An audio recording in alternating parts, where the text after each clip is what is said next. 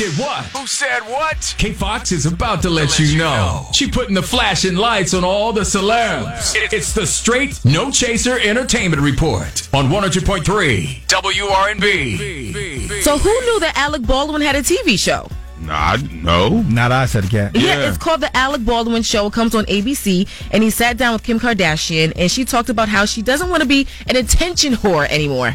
I was like, what is the hottest restaurant in Hollywood? Where can I go? Where can I be seen? Who's there? What are they doing? It started with Kanye because he lived a more work life is very public, but then like when he was off, he was very private. And so I had to kind of flip it, and now it's like on my time off, I'm like, where are the locations that I could go eat, go on vacation where no one will see us, where it's just all I want is privacy. And I never thought I'd ever be to that point. There's so many places in LA that you can go and people don't have to know. It's hot spots that people literally go to. And on the low, another thing people don't know, their publicists tell them where, they tell TMZ, they tell the paparazzi where they're going to be. Yeah, show up here, take pictures, get your pub on. Really? Yeah. Like when Britney Spears was allegedly going through her meltdown, her publicist was telling them like, yo, she'll be on such and such street. Wow. But Britney was not having it that day. Yeah. She shaved her head.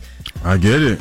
Kim K don't want to be an attention whore. Stop. Just take the attention out. Yeah. Exactly. And now Kanye is the attention whore. Well, anyway, Netflix is slashing shows left and right, and Marvel's Iron Fist is done. And now Luke Cage is gone too, and people are upset. I'm upset about this. Okay. I thought with this next character, the Jamaican character that they, introduced, that it was about to be on and popping. You know the problem with Luke Cage? I kind of lost interest after I started seeing shows that were a little bit more realistic, like Ozark. What? Ozark is but this is a comic book. I know. Superhero. Ozark, that's not the same type of show. I guess. And I'm into superhero stuff. You are a superhero, okay? Than't you. Yes. Thank you. Just wanted to let you know that. Well, season 3 is not happening. Darn. Reportedly because of some creative differences behind the scenes in the writers' room.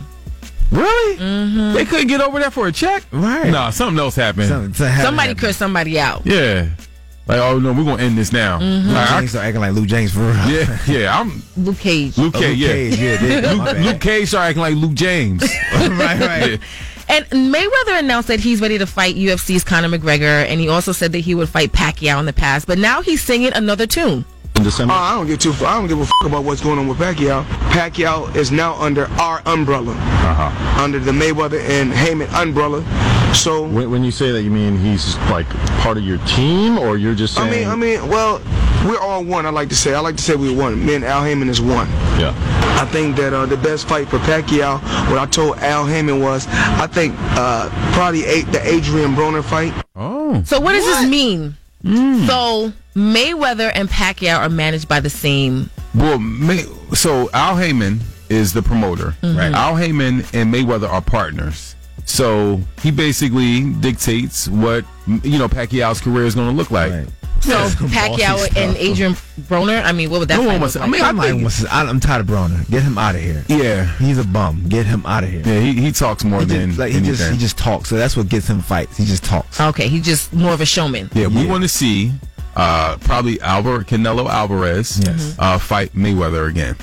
He's the best middleweight right now, but not middleweight, but at 147. Welterweight? Is it welterweight? Yeah, welterweight. So yeah, okay, Kay. Thank you. Yeah, so yeah, I think that would be the fight that everyone want to see. And would you want to see Tiffany Haddish rap?